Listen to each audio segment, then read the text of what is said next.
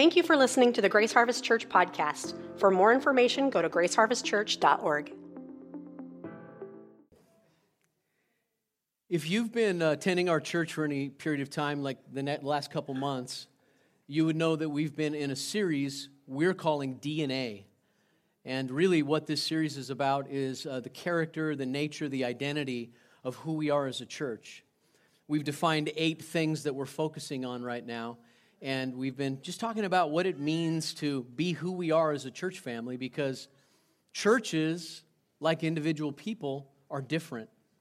Like you could go to any church in this community today, and as you walked in the doors, you would be faced with a number of similarities to what you'd experience here, and a number of things that would be very different. They'd probably sing songs. They would probably have somebody get up and speak and talk like I'm doing. People would, shake your hands. There'd be ministry for children or something in the nursery. There'd be common denominators, but every church has kind of a flavor. It has something that identifies it, unique values, unique core ideas and values. And those are some of the things we've been concentrating on. And I want to continue on that theme today. And I want you to know that I guess one of the reasons we're doing this is so you can say, that fits me. That's where my heart's at. Or you can say, hey, maybe that's not who I am. Maybe I would fit somewhere else better. But so you can understand that. And then if you have this sense like God's calling me here and this is a good match for me and my family or my individual life, then I would invite you to join us. Bring your time, your talents, your treasures to the table and mix them in with us and help us become the people God's created us to be and help us fulfill the mission He's given us. Amen? So let me just go through really quickly, review, I guess you could say, what it is we've already covered and the 8 DNA core value ideas that we've been talking about. The first one is that we are a Jesus-centered church. If you want to know what Christianity is about, if you boiled it down to its essence, it's about Jesus Christ. It's about Him, the person that He is, and the mission that He accomplished and continues to accomplish through His people. If you ever wanted to know what the Bible's about, if you take this book, this is actually 66 books. I don't know if you realize that. It's 66 books in one book, written over about 1,500 years by over 40 authors. And there's a common thread. Theologians call it the scarlet thread of redemption. There's a common thread that starts in Genesis and weaves itself all the way through the Bible, ending in the Revelation. And that common thread is the person of Jesus. In the Old Testament, He's seen in types, shadows, and symbols. And in the New Testament, He comes on the scene and we see Him. So that's the first thing. Secondly is that we're a Scripture-following church. We believe the Bible is the inspired Word of God. And when God wanted to speak to humanity and reveal Himself, when He wanted to unveil His person, His plan, His character, His Spirit breathed upon people, led people to write down their journey with Him and their experiences with Him and what He said to them. Thirdly, that we are a Holy Spirit welcoming church. We believe the Holy Spirit is still moving throughout the earth, performing wonders and signs, miracles, changing lives. Amen. Healing addicts, broken bodies, broken minds, broken hearts. We believe also, another one is that we're a presence-seeking church, that we're hungry for God's presence. And what I mean by that, just to kind of clarify that, is both the Hebrew word in the Old Testament and the Greek word in the New Testament for presence is the word for face. Right? So we're people who are seeking the face of God. And when you look at someone's face, what are you looking for? You're looking for response. You're looking in their eyes to see how they look back at you. You're looking for their expressions, whether those expressions be of joy, of pain, of sorrow, of anger, whatever they may be. And when the Bible speaks of the presence of God, it speaks of His face, those things that He unveils about His character and His nature. And then we are a expressive worship church. We believe that God has given us a body, a mind, a spirit, a soul. All of our being is to worship Him and love Him. And so we are to love God with the whole being. Hands were given to be lifted. Bodies were given to express our desire, our yearning, our hunger for God. That we are an authentic church. That we're trying. Now listen, we don't do it perfectly. But we're really trying to be real. We don't want to put on fake religious airs. Honestly. We're not presenting ourselves as though we got our act together. Come join us so you can be part of the company that's got their act together. Because we know something about human beings right at their root, right at their core, and that is that people are messy, and people are broken, and people need rescue. That's why Jesus Christ came to the earth. So, if you're here checking us out and you're wondering, is that one of those churches where everybody acts like they have their act together, but they're actually engaging in a lot of private, secret stuff that's shameful? You need to know, first and foremost, no, we're trying really hard not to act like we have our act together because we don't. None of us, me included. We're not superstar Christians. We're just people trying to love Jesus together, and we're messing up a lot. And if you hang around for a while, you're going to find out we're messing up. We're falling down. We're skinning our knees, but we're getting back up. And that's the gospel. The gospel's not about people that got their act together. It's about people that fall down and get up, fall down, get up, fall down, get up. And you can say that 1,000 times, and you're just getting started. Amen. And that we are a people-reaching church. That's what I want to talk about today. A people-reaching church. And lastly, that we're a disciple-making church. That we're here to help people become apprentice followers of Jesus. To learn of the way, Jesus Christ. Amen. So to get into a people-reaching church today, I want to start with a great story. In November of 2010, a wedding party was happening in Glenelg, Australia. What happened was really interesting. A wedding party was unexpectedly called into action right after the ceremony. While they were posing for pictures on a scenic ledge, a woman unrelated to the wedding fell into the water and started drowning. Can you imagine? Dressed in his tuxedo, the best man jumped in and brought the woman back toward shore. Then the bride, I love this, the bride, a trained nurse, waded into the water and started administering CPR. By the time the surf life-saving volunteers had arrived, the woman had regained consciousness. But according to one safety official, the victim was very lucky that the bridal party was there, and they acted quickly and got her to the shallows. After the daring rescue operation, the drenched but heroic best man and the bride happily rejoined the wedding reception and continued with the festivities. In some ways, this unusual event serves as a great image for the calling of every local church. We're dressed up for the party. We're celebrating worship. We're singing to God. We're here to worship Him. But at the same time, we're also prepared to dive into mission, even when it's inconvenient and when it's dangerous. Worship and mission. Loving God and loving others, right? Vertical, horizontal. That is the essence of the great commandment. Love the Lord your God with all your heart, soul, mind, and strength, and love your neighbor as yourself, right? So we're going vertical, we're going horizontal, we're loving God, loving neighbors, and praising and serving. These combinations aren't opposites. They form the dual nature of our calling as the church. The bride, I love that story, the bride, which is in the Bible, the church, the bride, helps to save and restore people that are drowning in sin and death. And that's what we're called to do.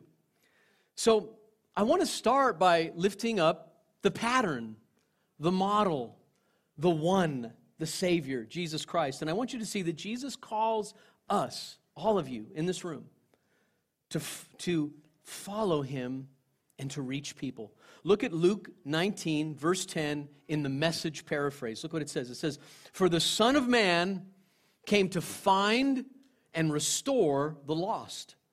The Son of Man came to find and restore the lost. The story of human history, the story of the Bible, is simply that we are broken and we are lost. Sin has created a chasm between us and God, and we need God to intervene and find us, and rescue us, and restore us. This word here in the text, restore, is the Greek word sozo. And sozo means to save rescue, make whole, heal, and restore. Now, this is important because we don't really like, as human beings, to believe that we're lost. In fact, many skeptics, many people that don't follow Christianity or are not yet at the point of belief, or maybe, atheists or agnostics, people that are minimum skeptics, maybe way over here on the jaded or cynical side, many times the idea that they're lost and they needed a Savior, that's offensive. I don't need no Jesus or anybody else to come and get me. I'm fine where I'm at. I'm my own Lord. I'm my own master of my destiny in my life. I don't need somebody to rescue me, and I can see where that would come from. Until life gets a hold of you, until you experience the reality of life. And I know a lot of people who are skeptics in Jesus, but who would say, yeah, I've felt lost at times. I've been down roads where I got lost. I lost my way. I got really messed up. Whether it was an addiction or whether they got sucked into some kind of drama in relationships, or whether it was just life is hard and they had losses, they had deaths, they had pain, whatever it may be, every one of us have those moments in life when we realize we're lost.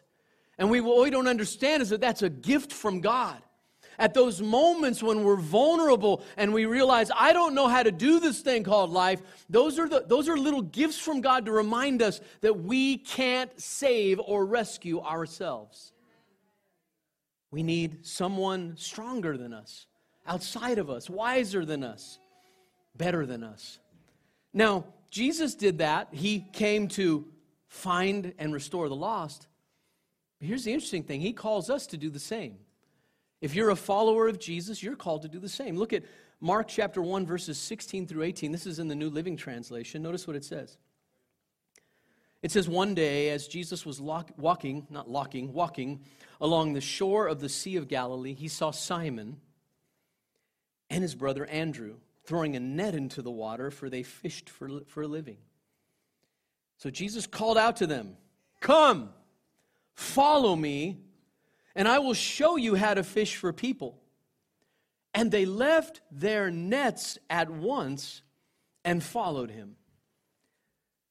Do any of you ever have times when you're reading the Bible, when you look at it and you just think, you're being honest. You get out of your spiritual mindset, right? Because a lot of times when we read the Bible, we kind of get spooky spiritual. You know what I mean by that?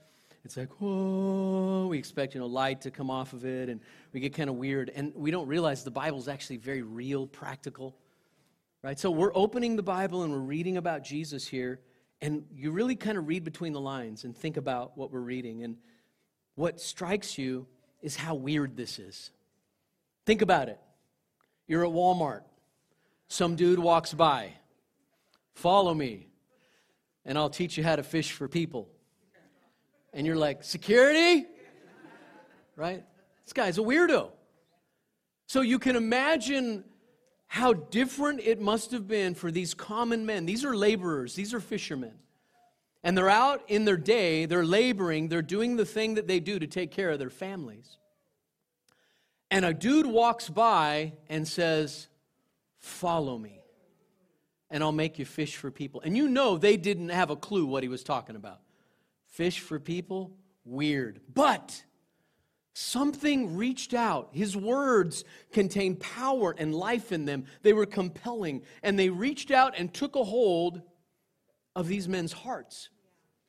And it says they left their nets and followed him. Think of how strange that is. How powerful that is. And then I go, I guess it's not so weird. How many of you in this room are following Jesus? And at some point in your life, you heard that voice too. I remember when I did.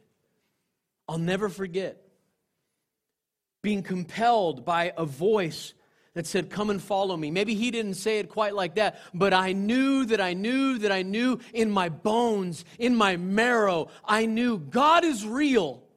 Oh my goodness, I've heard his voice, and it shook me inside. And for the first time in my life, I actually feel like I know why I'm alive, and I have to follow. Amen. And that's a powerful thing when the call of God comes to you and compels you to follow. And he says, I'll make you fishers of people.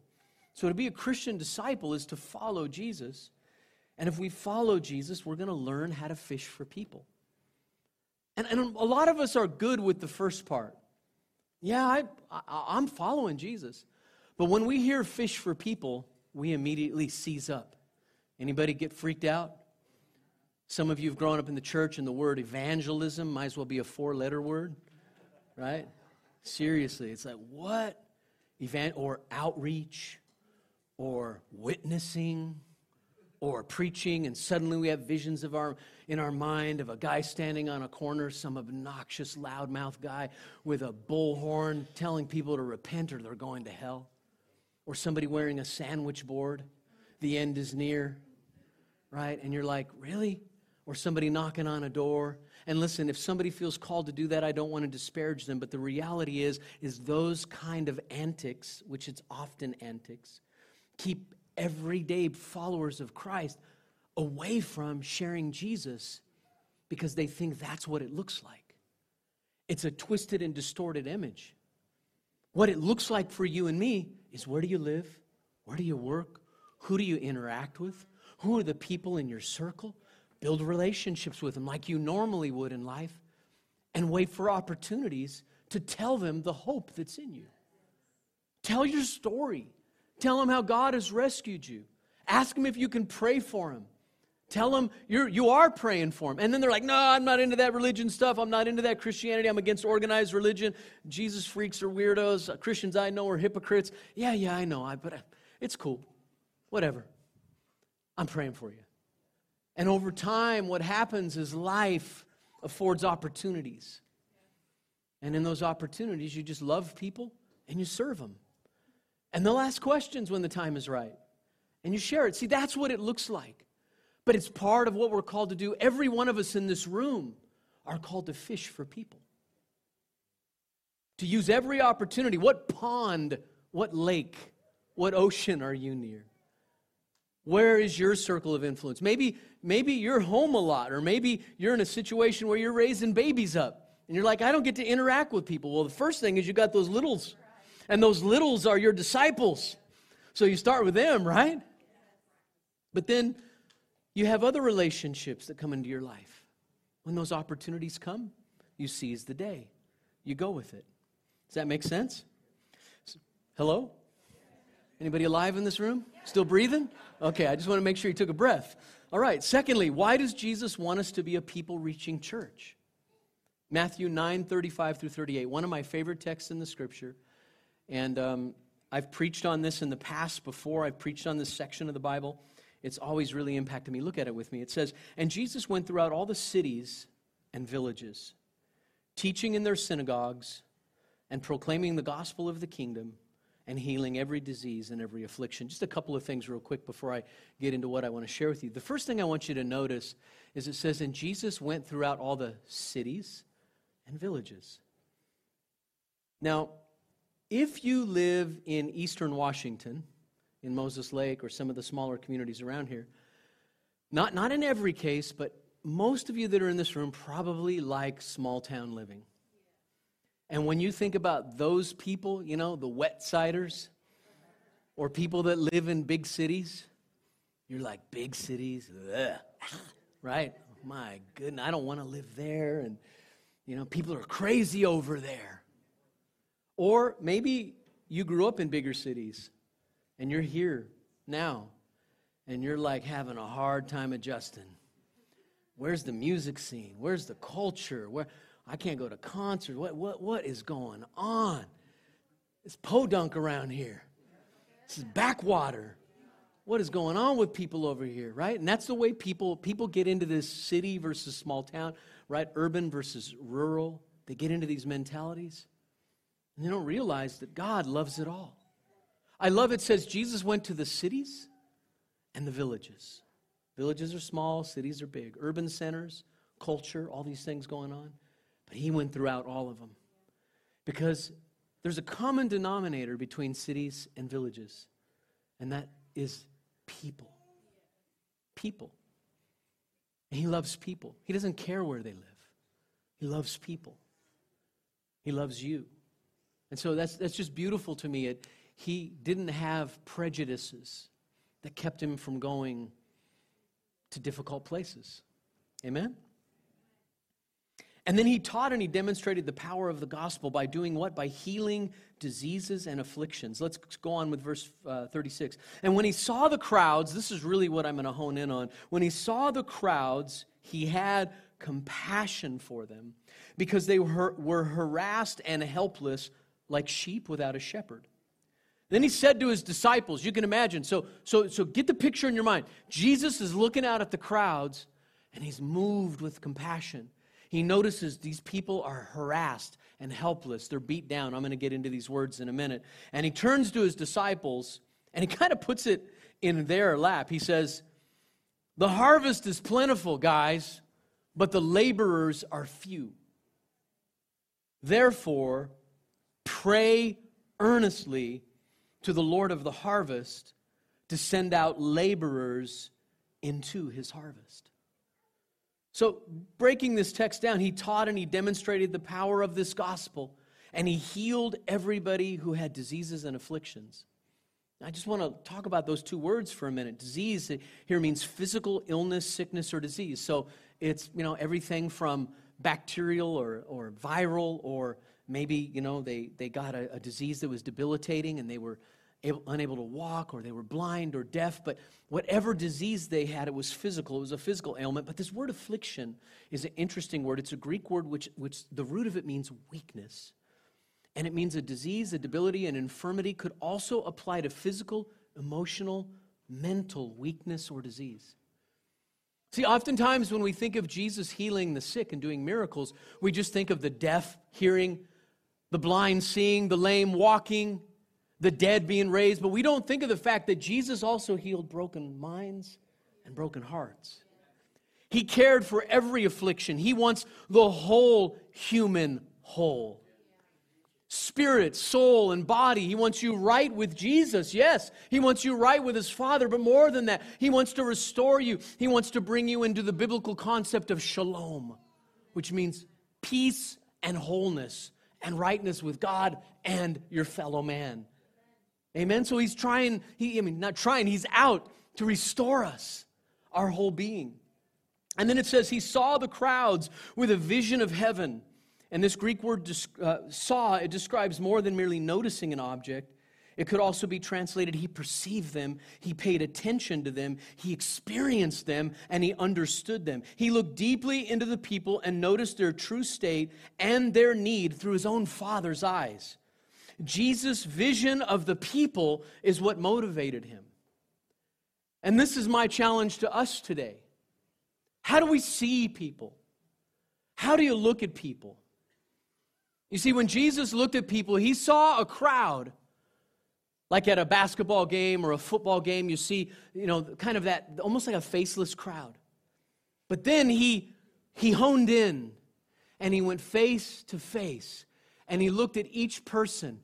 And He had the ability to look at them and read them, to perceive their life, and to care deeply about them, and to love them in that moment. He recognized the individual value, the beauty, that each of them were the poema of God, the poem, the masterpiece, the artwork of the Father. And as He looked at them, He perceived their need, their brokenness, their woundedness, how sin had ravaged them, their addictions, their broken relationships. He saw it all, and He cared deeply, and He was moved. The Scripture says He was moved with compassion. Wasn't just a faceless crowd. These were people. These were human beings.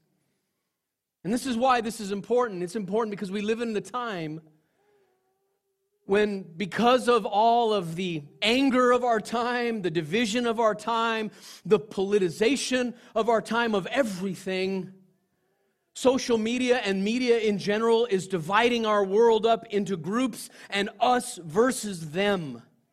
It's breaking our world up into, you're the good guys, they're the bad guys. And so what happens is we begin to dehumanize people. We begin to look at them as a little bit lower or lesser or not quite the human that we are. And Jesus cut through all that.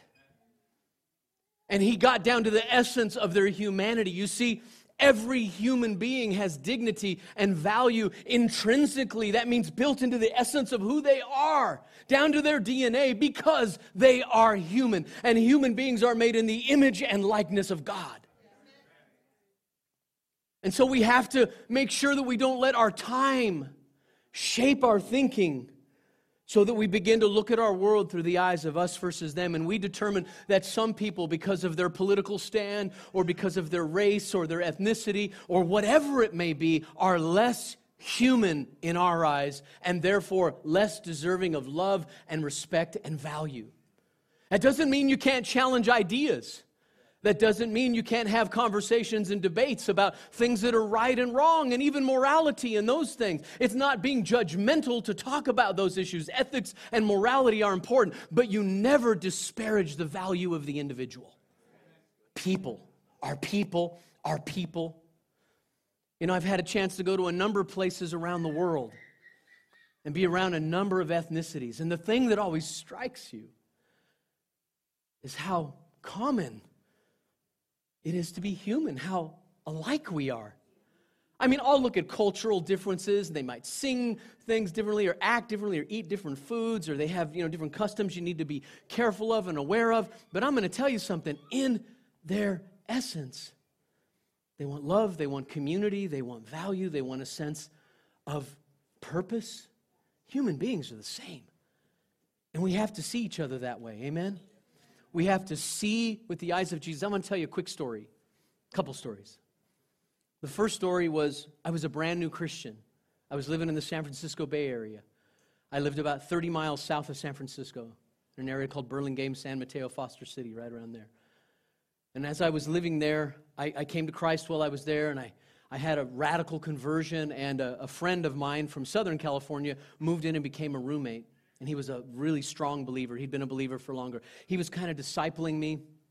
And one day, neither one of us had to work, and we said, hey, we're going to just kind of take a tour of the Bay Area. So we jumped in my car, and we drove up to the area known as Wine Country, Napa Valley. Went to Napa Valley and Sonoma area, and we went all around that area. And then as we were coming back to where we lived, we came along the eastern side of the San Francisco Bay called the Oakland area.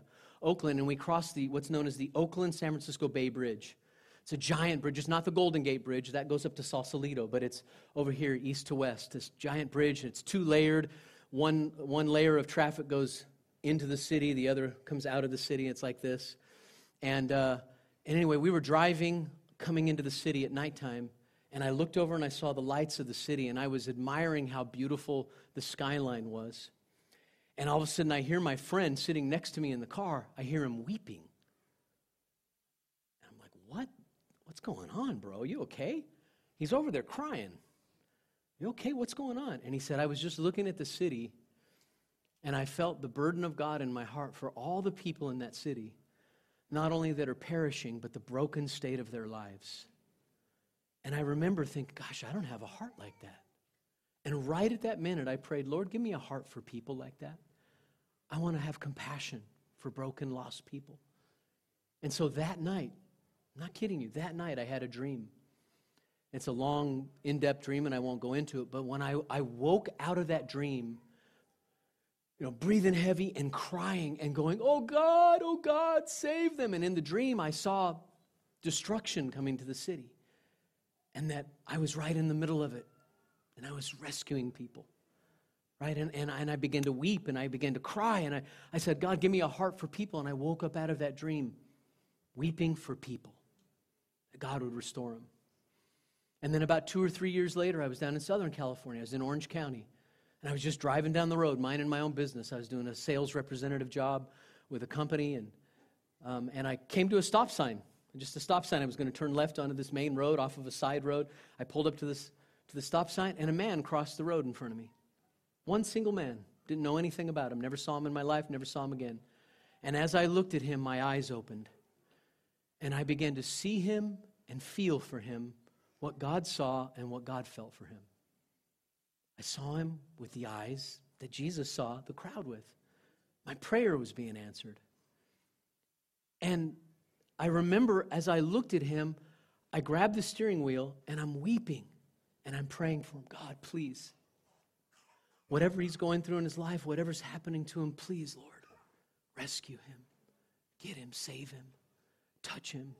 Because he crossed really fast. I had to go. I had cars behind me, so I just pulled out there. I'm like, what am I supposed to do with this? At that moment, I didn't sense, and I've stopped before, but I didn't sense that I was supposed to stop, run to him, and say, repent, please repent. I didn't sense that.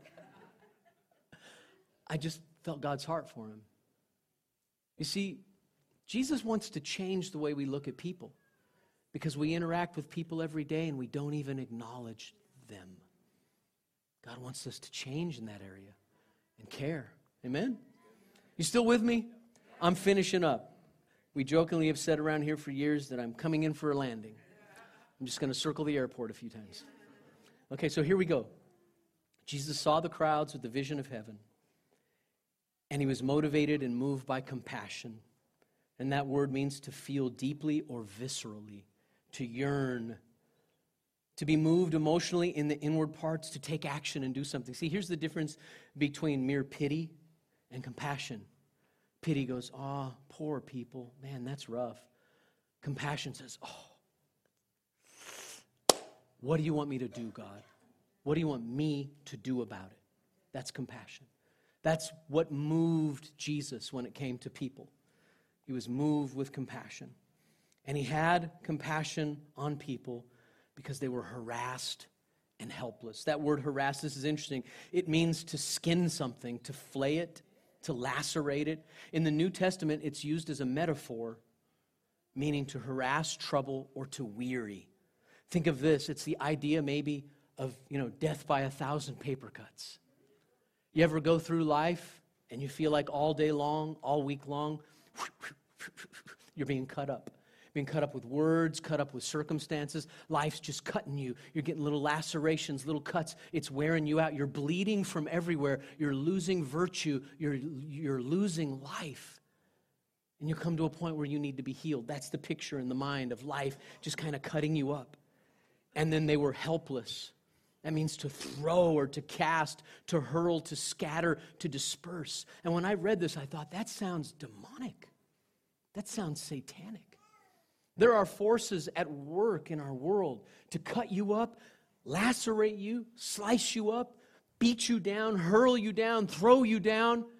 And there's an entire society like that out there. People that need the healing touch of Jesus. And they're cut up and lacerated and broken, and they need someone to come in with hope. Amen? And Jesus perceived they were like sheep without a shepherd. And he wanted to take action and do something about that. He perceived the greatness of the harvest, and he was provoked by the lack of laborers. He looks out at all of them. He's like, there's too many. Too many. Hey guys, look at them. Look at them all. They need intervention. They need shepherds. The harvest is huge. It's plentiful. But the laborers are few. Come on, let's pray. And that's what he did.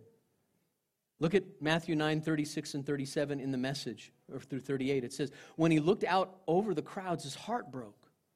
So confused and aimless they were, like sheep with no shepherd. What a huge harvest, he said to his disciples. How few workers. On your knees and pray for harvest hands. And then you know what happened? In the next chapter, remember, there are no chapter divisions in the Bible naturally. It wasn't written with chapter divisions. We inserted those later in order to be able to give, addresses to sections of Scripture, right? But the next verse in chapter 10 says that Jesus chose 12 and he sent them out. Think about that. Pray for laborers. Pray for harvest workers. Oh, by the way, God's answering your prayer, guys.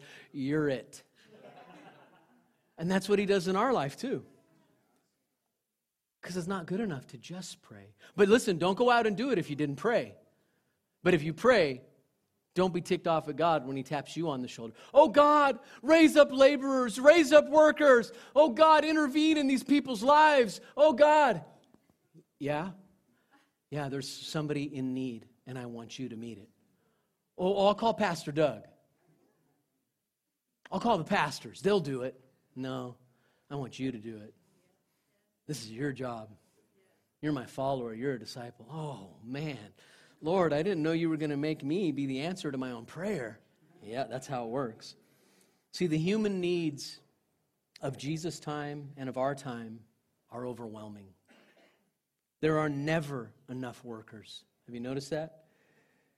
I don't know if there's anybody in this room that's a social worker or a therapist or a counselor.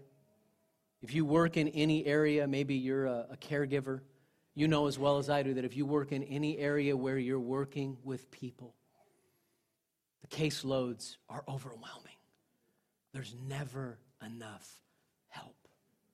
We need laborers in our time, right? Pastors are overwhelmed, right? Often with the needs just within their church and then in the community too. I can tell you, we're constantly, there's too many. There's too many. If I had to be available for every need that came up, I would never sleep, never eat, never have a family life. That's just the reality. That's why we have a team of pastors, and even we're not enough to take care of the needs that come our way. People slip through the cracks. We fail. We miss it sometimes. We hear somebody's hurt because they didn't get followed up on, and it's like, sorry, it's too much. That's why we need you. We need you. God needs you. Yeah, you say God doesn't need anything. Actually, that's true in his essence. He doesn't need anything. He's self-sufficient, self-existent. But he has somehow chosen to partner with us in reaching humanity. And that's the wonder of it all. Amen? There are too many hurting, downcast people and not enough people to help them. Jesus' answer then and now is the same. Pray, and then let him commission you to reach out to the people in your circle of influence. And let me tell you, that could be your job, could be your neighborhood, wherever you're interacting with people, God wants to commission you. Amen.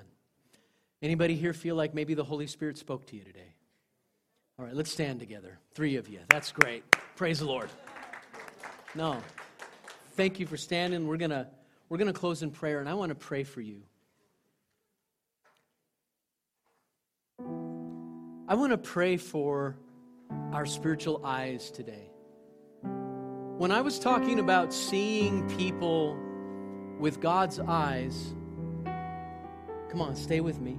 When I was talking about seeing people with God's eyes, how many of you felt like maybe the Lord was talking to you?